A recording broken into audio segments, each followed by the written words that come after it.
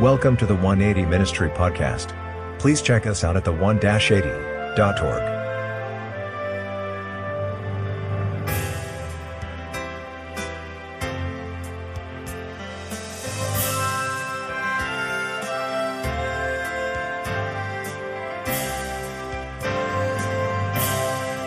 Today we're going to be talking about a very interesting subject that I have been studying, and hence I titled today's message, The Unshaken Water Walker. And so as we go into the message, I pray that it will be as much of a blessing to you as it has been to me. And so let's just have one more word of prayer as we go into our subject for today. Father in heaven, thank you so much, Lord, for your word. And I pray, oh God, that today you will inspire our minds, our hearts, and that it will lead to transformation in our lives, to draw us ever closer to the Lamb of God slain from the foundation of the world, the Lamb of God that taketh away the sin of the world. Do this in our lives and strengthen us, we pray. Let all of God's people say in Jesus Christ's name, amen, amen, amen. So you're with me there in Matthew chapter 14. When you are there, say amen, Matthew chapter 14, and we're going to verse 21. Amen, that was fast, praise the Lord. Matthew chapter 14, and we're going to be starting at verse 21. Now the context is that Jesus has just fed 5,000 men, all right? Now trick question for you, how many did Jesus actually feed? 5,000. Okay, so let's check this out. So verse 21, it says there in Matthew chapter 14 and verse 21, and they that had eaten were about 5,000 men, beside women and children. So this is very serious. Jesus, with 5 loaves and 2 fish, had fed probably over 10,000 to 15,000 people, right? If you include women and children. So this was a lot of people that Jesus had fed.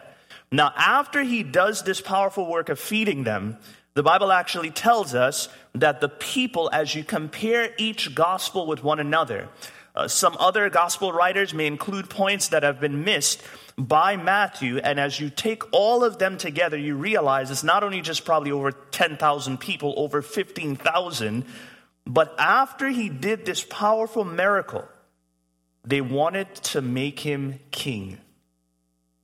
And so they were so adamant about it that not only did the people want to make him king, it says the disciples even wanted to do it. It says in verse 22, how did Jesus respond to this? It says, and straightway Jesus constrained his disciples to get into a ship and to go before him unto the other side while he sent the multitudes away. So amazingly enough, a question for you guys, does Jesus want to be the king of the lives of men? Yes. So why did he reject? We are told in inspired writings that he exerted a level of authority that he had hardly ever exerted before in this situation of rejecting being put in the position of king.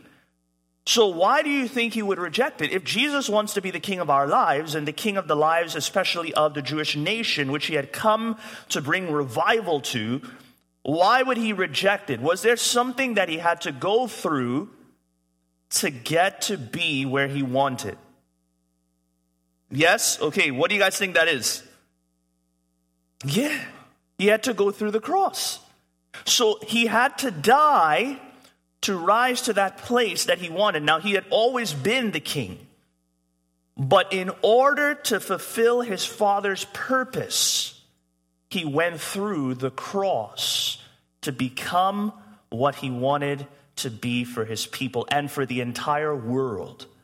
And so in light of this now, the Bible tells us that Jesus rejected this agenda of the people to make him king. Now, as I looked at this, how many of you have probably seen this in your lives? I know that I've seen it in mine, and God is strengthening me in that area. Sometimes it can get you into trouble, but trouble for God's sake is good, right? So I looked at this story and I was wondering, you have over 10,000 people seeking to make Jesus king. Jesus rejects the effort of the people.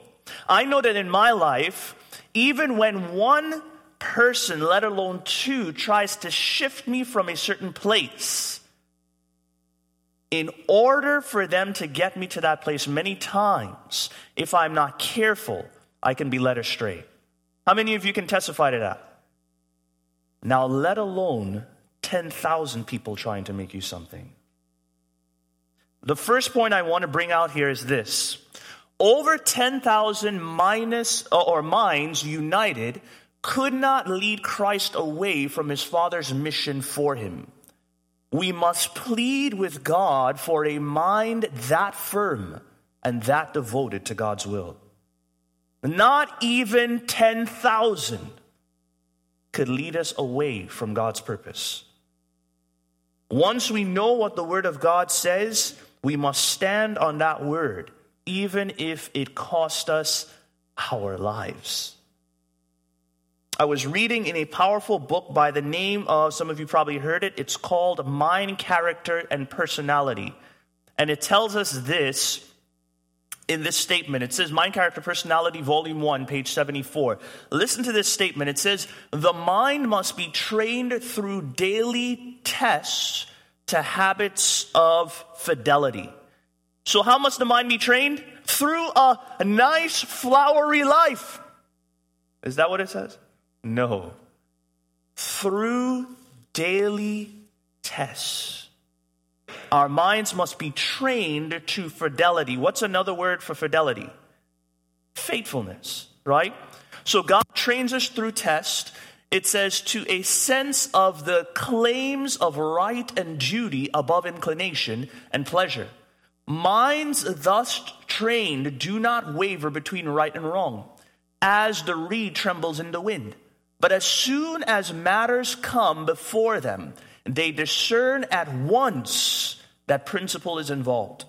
And they instinctively choose the right without long debating the matter. They are loyal because they have trained themselves in habits of faithfulness and truth. So God wants to train us to that degree, that when a situation comes upon us, it does not take long for us to know what is right and what is wrong, and then to stand for that which is right. Of course, the way we stand, I always say this, one of my friends, we got into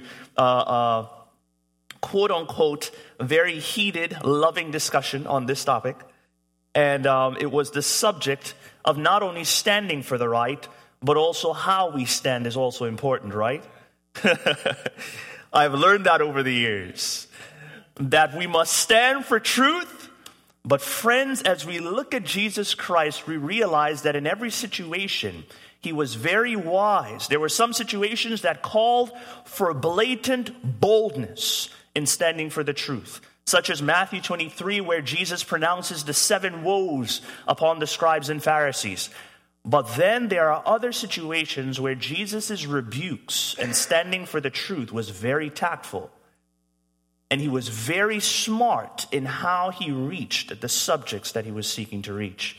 And so may it be with us, that not only may we stand for God's truth, which is the only truth, but also know how to stand for that truth by the power and the wisdom of the Holy Ghost. Amen? So we see that Jesus is showing us here through inspiration that our minds must be trained to stand for the truth. Now, as the story goes on, it tells us in verse 23, it says, and when he had sent the multitude away, so picture Christ. The people are trying to force him to be king. His disciples are seeking to force him to be king, leading the multitudes to this agenda. Jesus sends his disciples away. The Bible says he constrained his disciples. Verse 23, then he dismisses over 10,000 people. In other words, Christ was not afraid of destroying the desires of people concerning him. Right? He wasn't afraid of that. The story continues. It says he went up on a mountain apart to pray. And when the evening was come, he was there alone. So he passed this major test, and then he dismisses everyone, And then the very next thing that he does after winning this victory of standing against something that was against his Father's will, he then spends time with his Father in prayer. Now, we're going to see that the result of this fidelity towards God, standing for God's mission, dismissing the multitude's agenda, and spending time with his Father in prayer resulted in Jesus doing something that no one else had ever done before him. The Bible continues saying, "But the ship was now in the midst of the sea, tossed with waves, for the wind was contrary." Now here's where I'm going to ask you a question. Verse 25 says, "And in the fourth watch of the night, Jesus went unto them walking on the sea." Now, does anyone, I'm reading from the King James Bible, verse 25. Does anyone have another translation of verse 25?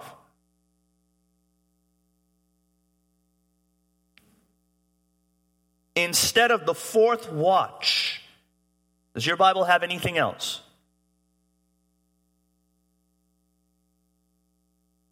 Okay, so the fourth watch is actually the moment just before dawn.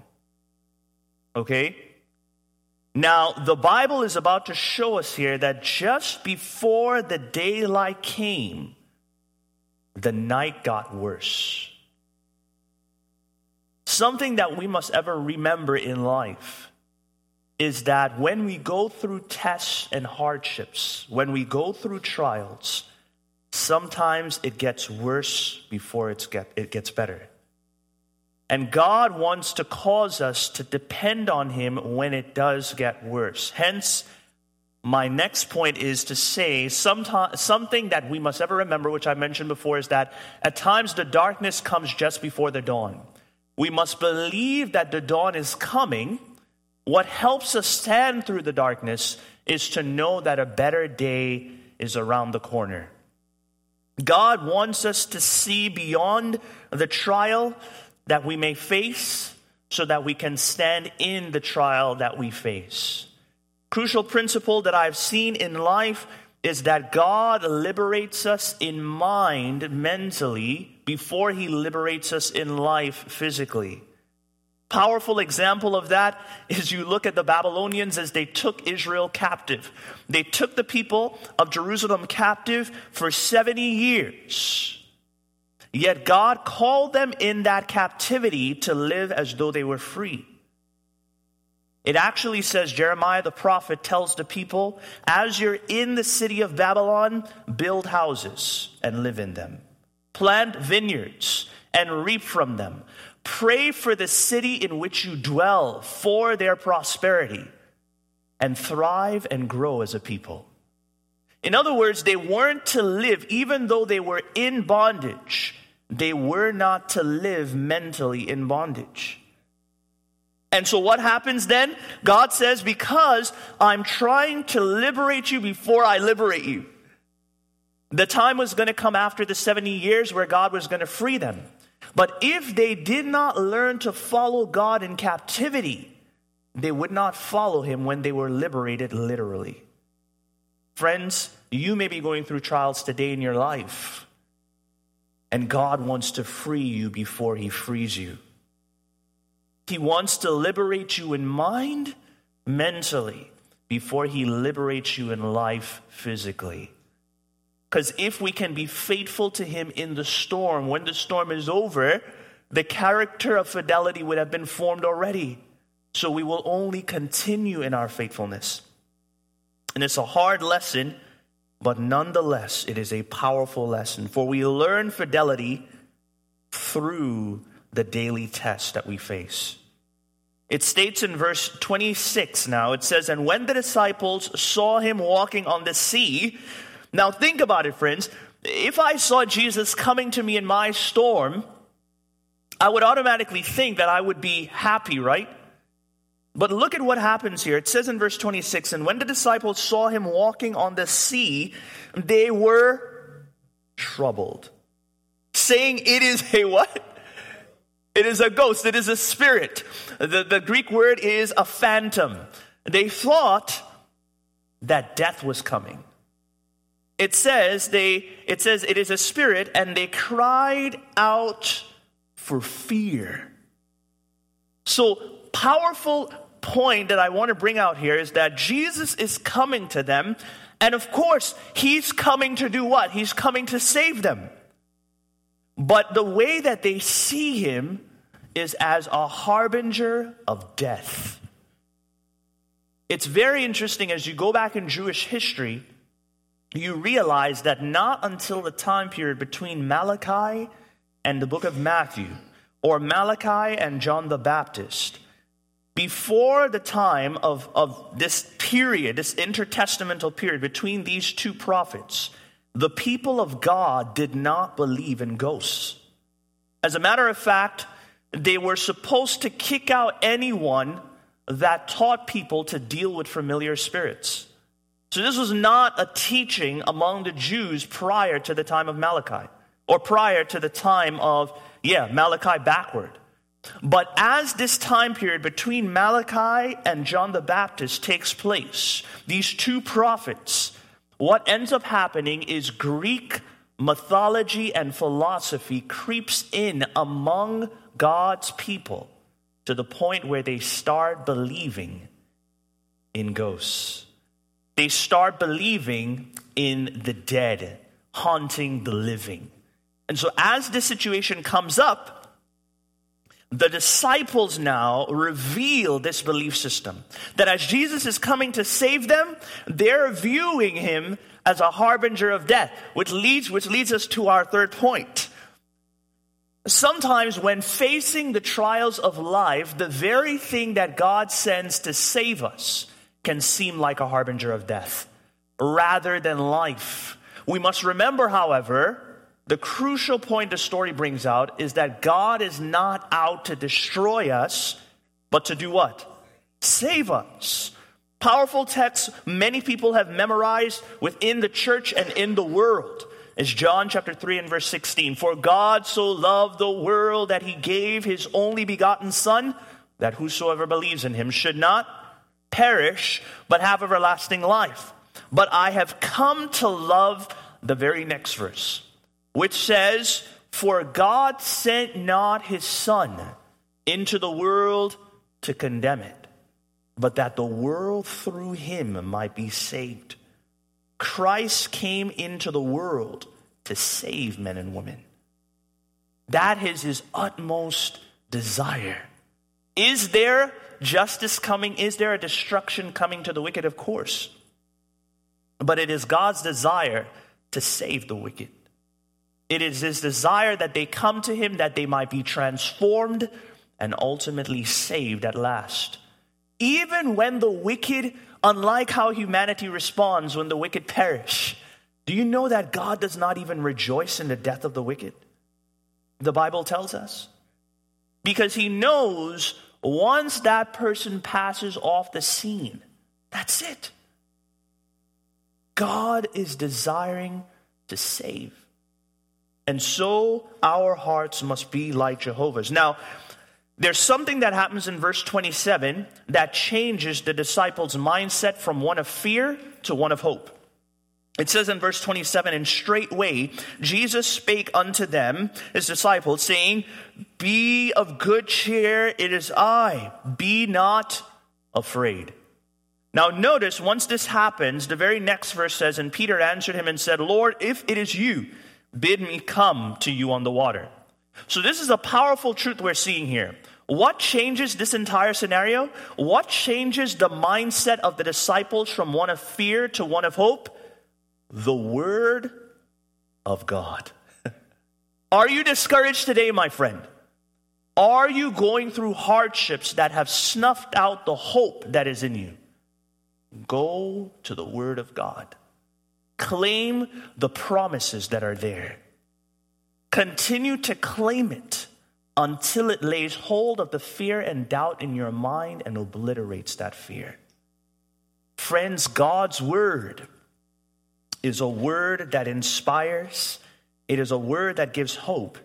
And it is a word that gives us faith to do things that have not been seen before. You see, how many people before Jesus had walked on water in the Bible? None. Right? So Jesus comes into this situation, and God is able to trust him with such power because he is totally devoted to God's will. And so God gives him the ability to do things that had not been done, and not just in Israel, but in all of human history. But I want you to see this. So my fourth point is this. Jesus comes to them walking on water.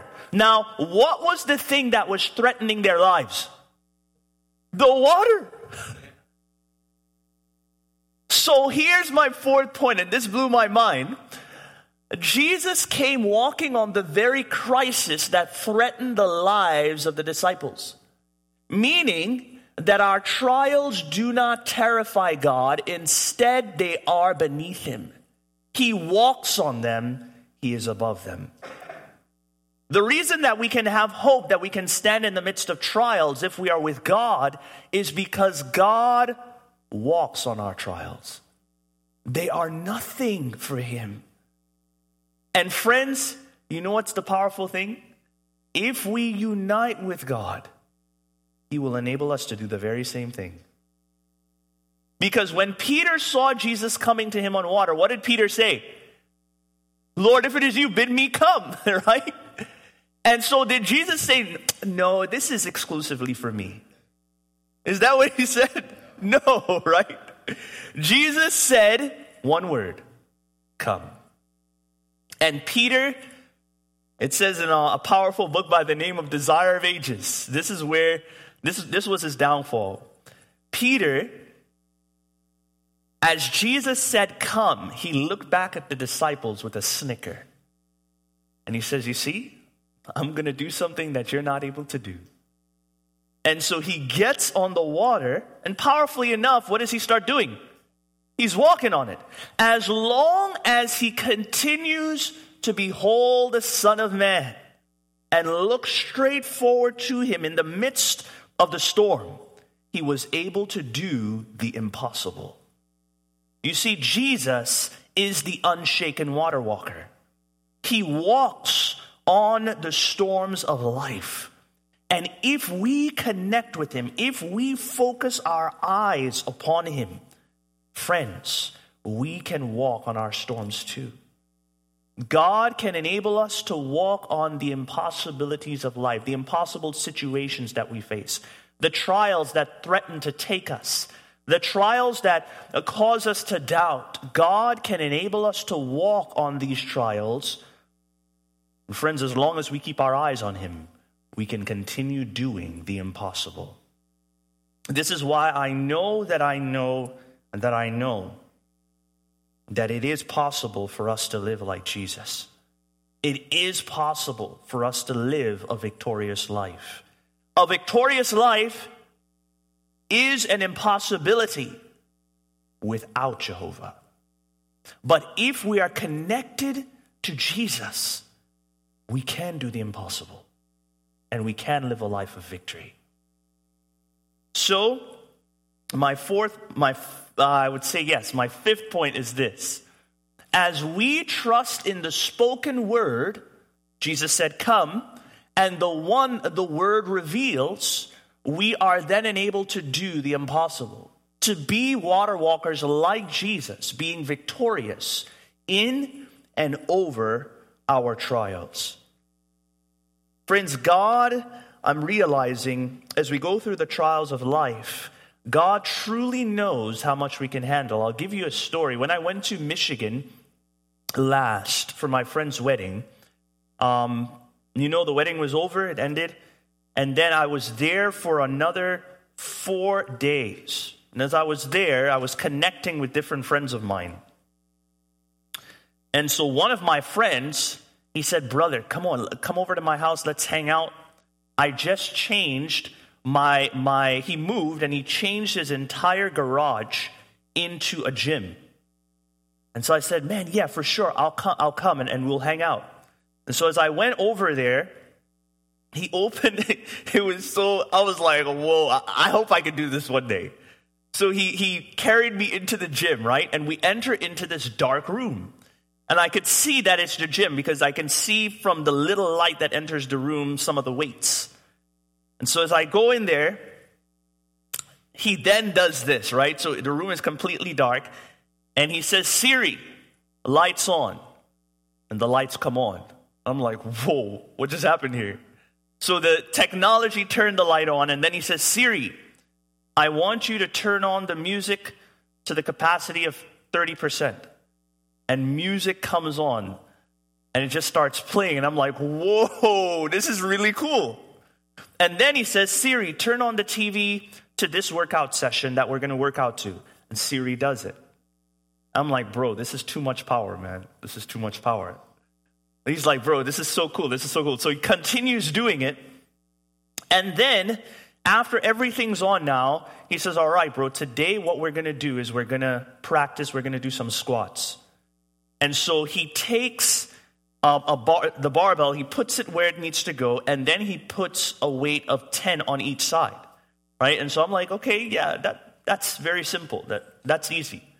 And so I do a squat, and as I do the squat, feel the weight on my shoulder, and then I come back up, and then I put it back on. Him and I do 10 each, or he does 20, I do 10. And then he adds on either side 20 pounds. I'm like, what is this guy doing? And so as he does this, I get under. I don't say anything. I get under it, and I do the 10 the 10 squats. And so he does 20 again. So we put it back on the part that holds it up, and then he adds 20 again on either side.